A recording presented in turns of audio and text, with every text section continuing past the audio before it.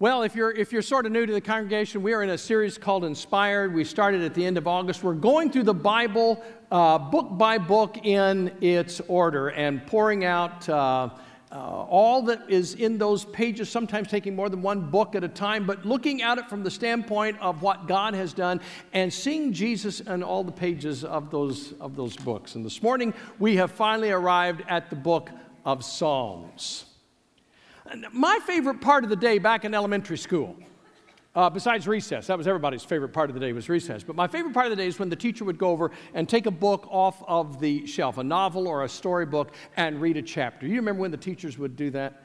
And of all the stories that we heard, the one that stands out in my mind is this series called The Boxcar Children. Anybody remember the Boxcar Children's stories? It was these 4 orphan children who found this abandoned boxcar in the woods, and that became their home. And I thought, what a cool adventure.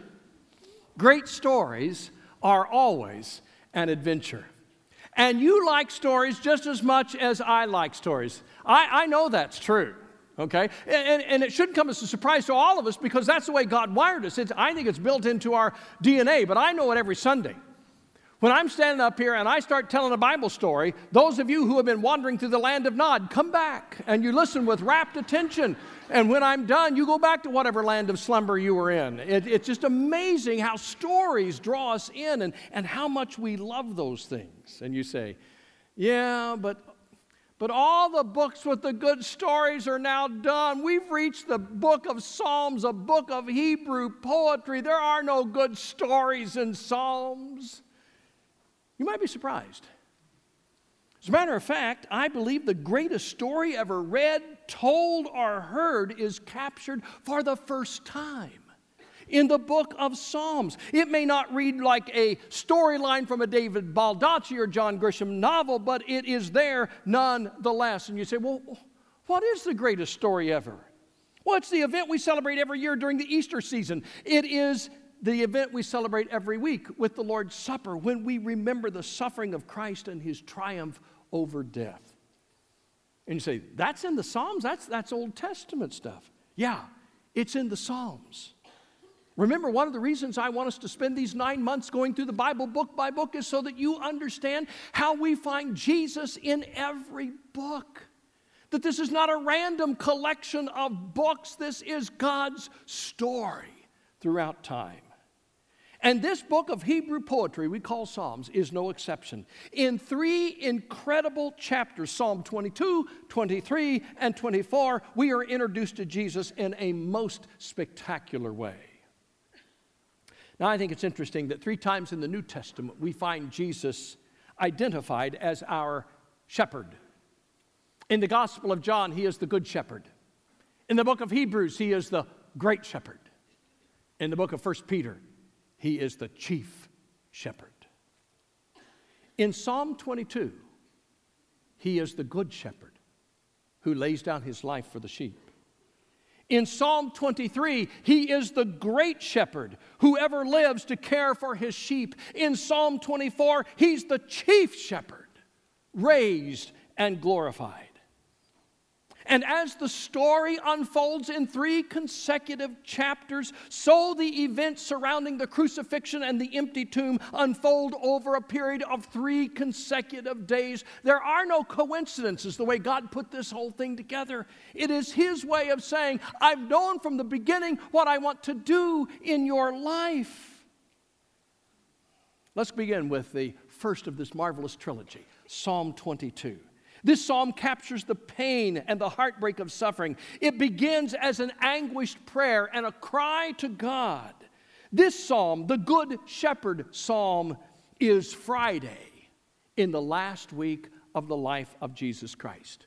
We call that day Good Friday, the Good Shepherd's psalm on Good Friday. Perhaps you'll recognize the events of that day pictured from the words of these verses in Psalm 22. Verse 1. My God, why have you forsaken me? Why are you so far from saving me, so far from the words of my groaning? Verse 6. But I am a worm and not a man, scorned by men and despised by the people. All who see me mock me. They hurl insults, shaking their heads. He trusts in the Lord. Let the Lord rescue him. Let him deliver him, since he delights in him. Verse 14. I'm poured out like water, and all my bones are out of joint. My heart has turned to wax. It has melted away within me. My strength is dried up like a potsherd, and my tongue sticks to the roof of my mouth. You lay me in the dust of death. Dogs have surrounded me. A band of evil men has encircled me. They have pierced my hands and my feet.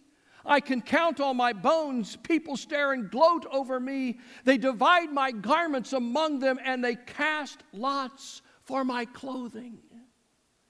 Now, scholars have tried for centuries to determine if there was an event in the life of David that precipitated the writing of this psalm, but none fit. This isn't David's psalm. This isn't his story. This is God's event. More than 1,000 years before that ominous Friday, God begins to introduce us to what he is going to do. You say, well, David surely must have been watching a crucifixion when he wrote this. Oh, no, not at all. Crucifixion hadn't even entered the mind yet. It had not even been imagined. It would not become a form of execution and punishment for several more centuries. I'm convinced David had no idea the context in which he was prophetically writing these words. Oh, but we do. You cannot read these words and not see Jesus on the cross. From the opening words of my God, why have you forsaken me?" to that picture of the soldiers dividing up and casting lots for his garments at the foot of the cross. This is Friday on the cross at Golgotha in Jerusalem. And yet, for all of the anguish and the pain represented in these verses, this psalm ends with a note of expectant hope. Just as with his own dying words at the cross, Jesus gives to the thief this promise of expectant hope. Today you will be with me in paradise. I don't know about you, but I'm overwhelmed with the detail of Psalm 22 and the prophecy contained in this passage. I feel like I'm reading from Matthew, Mark, Luke, or John about the actual events of that Friday. But it is God reminding us that he understands our suffering like no one else can, and that from the beginning he has had a plan to intercede into our suffering and bring us hope. Wow. Now skip on over to chapter 24. In contrast to chapter 22, this is a psalm of triumph. If Psalm 22 was Friday's song, Psalm 24 is Sunday's song. As a matter of fact, a lot of scholars in their research believe that this psalm was composed for the celebration that took place when David brought the Ark of the Covenant into the city of Jerusalem. Now, you may remember the Ark of the Covenant. This was one of those pieces of furniture built for the tabernacle under the careful eye and observation of Moses. It was this small table overlaid with gold on which sat this lid that was carved of gold, and two cherubim angels, their wings about to touch in the middle, and it was this that represented the very presence of the king, that the Lord God Almighty in their presence. When they marched out of the camp, the Ark of the Covenant led the way. When they marched into battle, the Ark of the Covenant led the way. This was as if saying, God is with us. And when we come to this time in Israel's history here, the ark has been in storage for a long time, not in a government warehouse, as Indiana Jones supposed, but in the house of Obed-Edom. And when Jerusalem was made the capital city, and when it was right, David brings the Ark of the Covenant now to reside in the city of Jerusalem. And he writes this psalm for this day, we believe. And it's a beautiful, well, just listen to these words in verse 7. It says, "Lift up your heads, O you gates. Be lifted up, you ancient doors, that the King of glory may come in." Who is this King of glory? The Lord strong and mighty, the Lord mighty in battle. "Lift up your heads, O you gates. Lift them up, you ancient doors, that the King of glory may come in." Who is he, the King of glory? The Lord Almighty. He is the King of glory.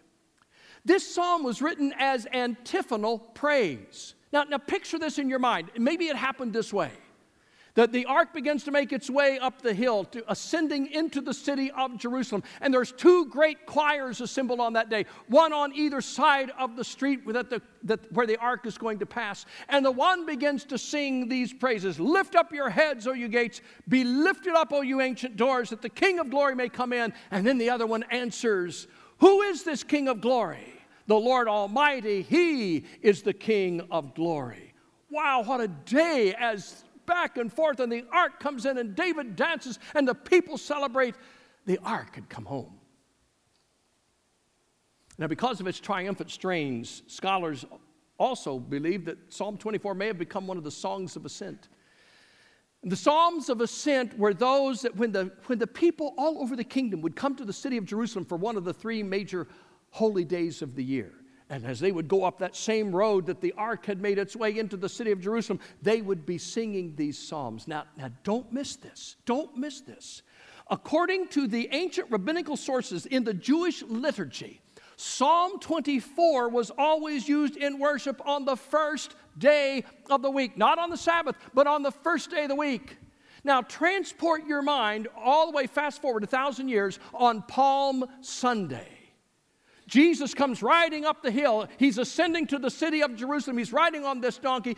Inside the temple, they may very well at that moment have been reading Psalm 24, having no idea what they're doing. It's like a choir inside the temple reading, and outside the people are shouting, Hosanna, blessed is he that comes in the name of the King. And you have this marvelous moment in time on Palm Sunday. But even that does not capture the ultimate picture.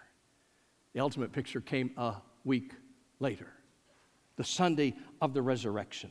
Oh, to have been there, to have seen this one, because long before the empty tomb was discovered here, I think there was a celebration in the courts of heaven that shook the very foundations of the heavenly city. I want you to picture it again, two great choirs, maybe one of angels, maybe the other of those who had already died and gone home to be with the Lord. And there they begin to sing these words, lift up your heads, O you gates, be lifted up, you ancient doors, that the King of glory may come in. And then the other side echoes, who is the King of glory? The Lord Almighty, He is the King of glory. And then there He stood, the risen Christ, the Lamb of God who had taken away the sin of the world, the triumphant, eternal Christ, the King of kings, the chief shepherd Himself, and all of heaven erupts in this praise and worship of the triumphant King. No wonder Psalm 24 is Sunday's song. Now some of you are thinking right now, okay, great Psalm 22, great Psalm 24, but you skipped over the best one, the most important one, Psalm 23. Yeah, this is the great shepherd's psalm.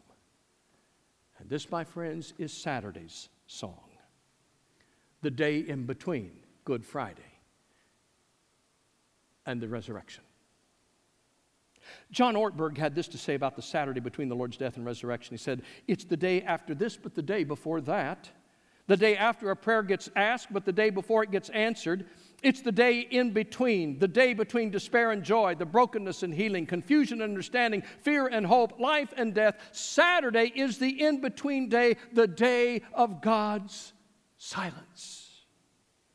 Here's the truth of the matter, folks. We live our entire lives in a Saturday world. We know what God did on Friday to prepare and pay for our sins. And we know what He promised through the resurrection that came on Sunday. But we are stuck in a Saturday world. Wrongs haven't been righted. Pain, heartbreak, and suffering are still hanging around. Mortality has not given up and given way to immortality just yet. It's Saturday. All of our lives, it's Saturday, and that's why we love the 23rd Psalm so much, because it gets us through our Saturday lives with all of its unknowns and with all of its unanswered questions. You see, when you live in a Saturday world, the pain in your life can be overwhelming. You meet somebody who you think is the love of your life, and just when you're ready to make that commitment, she walks out of your life. And you don't know if you'll ever find anybody like her again. You lose a job, And at your age, you know you just lost the best opportunity to provide for your family and prepare for retirement. And now you have no idea how long you will have to keep working just to make ends meet. Your marriage fails. Your child walks away from your family and doesn't turn back. You pray that your panic attacks will end, but they don't. After months of counseling, the memories of abuse just simply won't go away. Heaven is silent.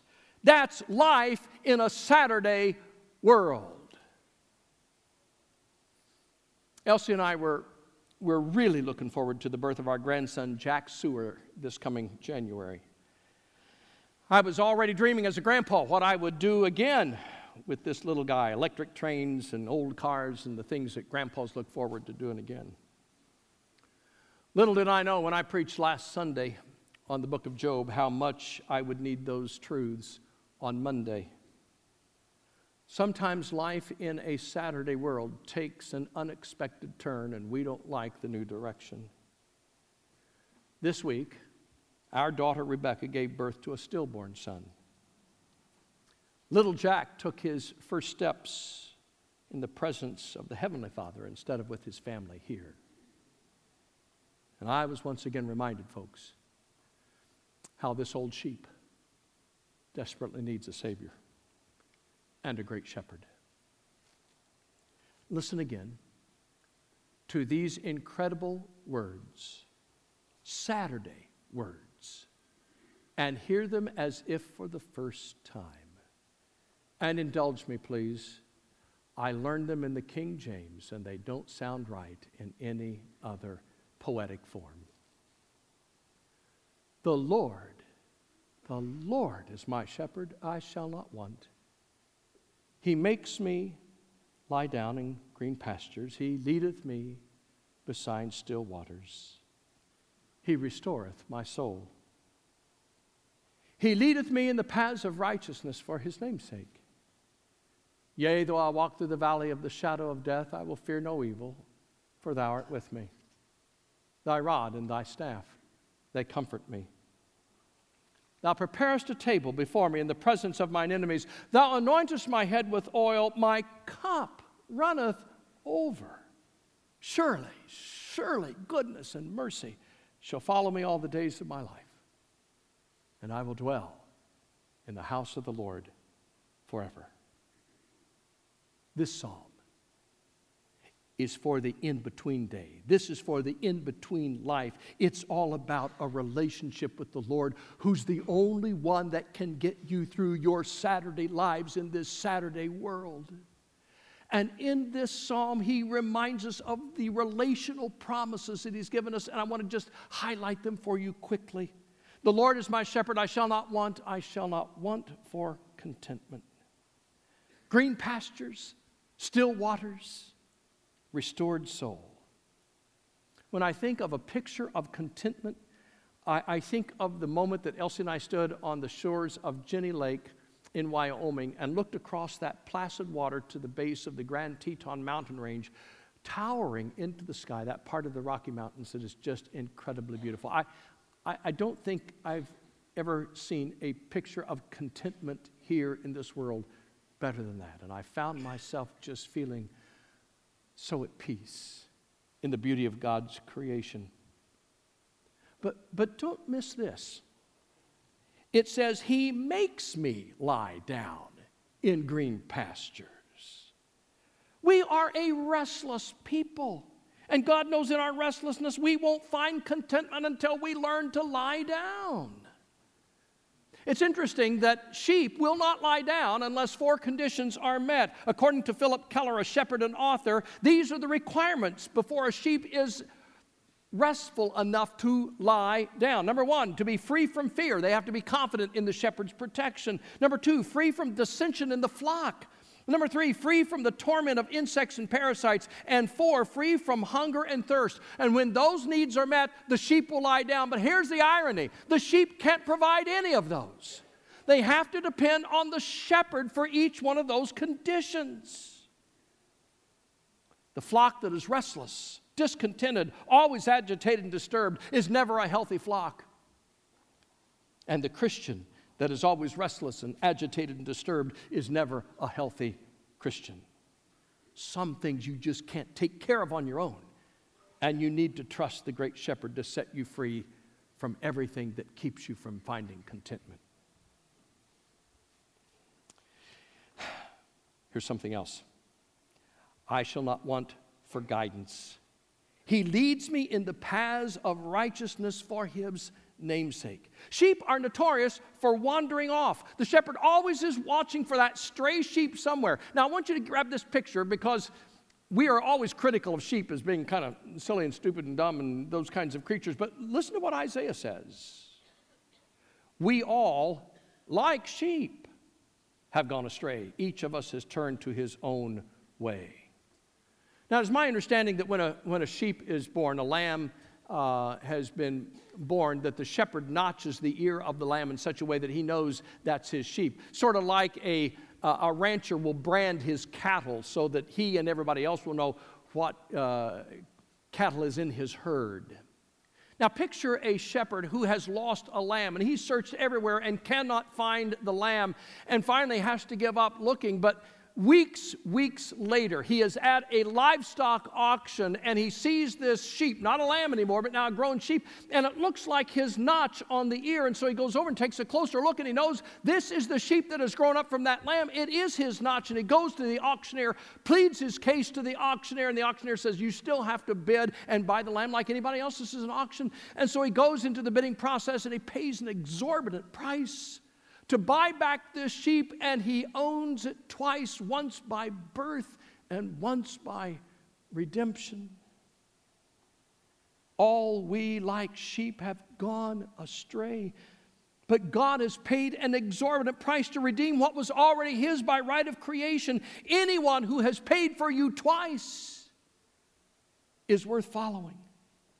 So on the tough days when Saturday's darkness seems to settle around you like a fog and you can't see what's up ahead, stay close to the shepherd. He will lead you and protect you. Thirdly, the Lord is my shepherd. I shall not want for comfort.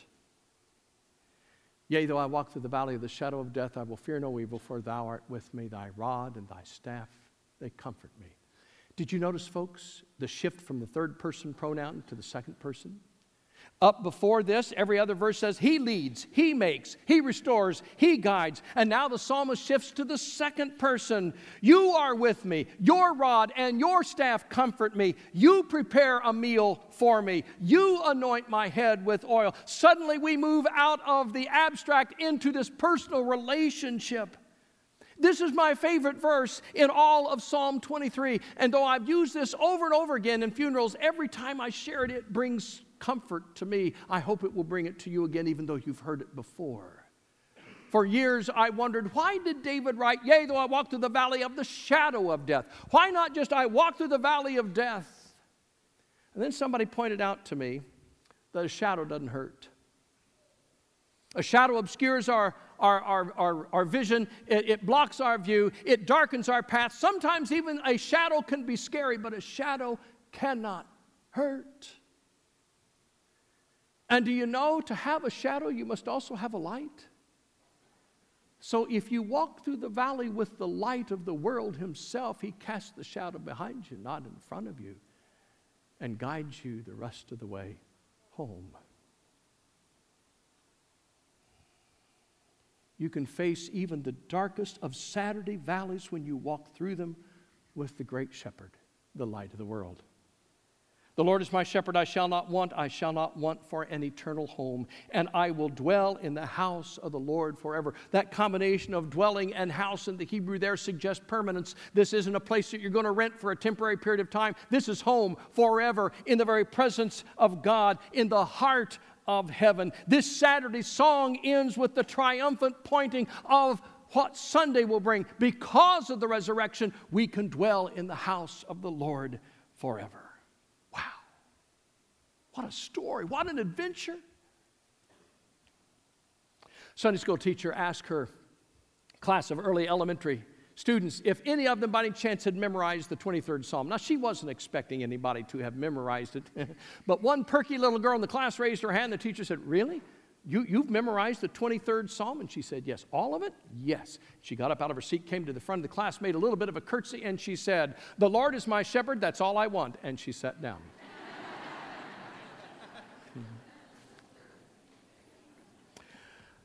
That may be the best summary of the 23rd Psalm I have ever heard. You see, folks, if the God of the universe can be found on a cross, if the God of the universe can be found for a moment in time in a tomb, where in the world can't the God of the universe be found? And here's the thing about life in a Saturday world. In all of our uncertainties and unknowns, He's all you got.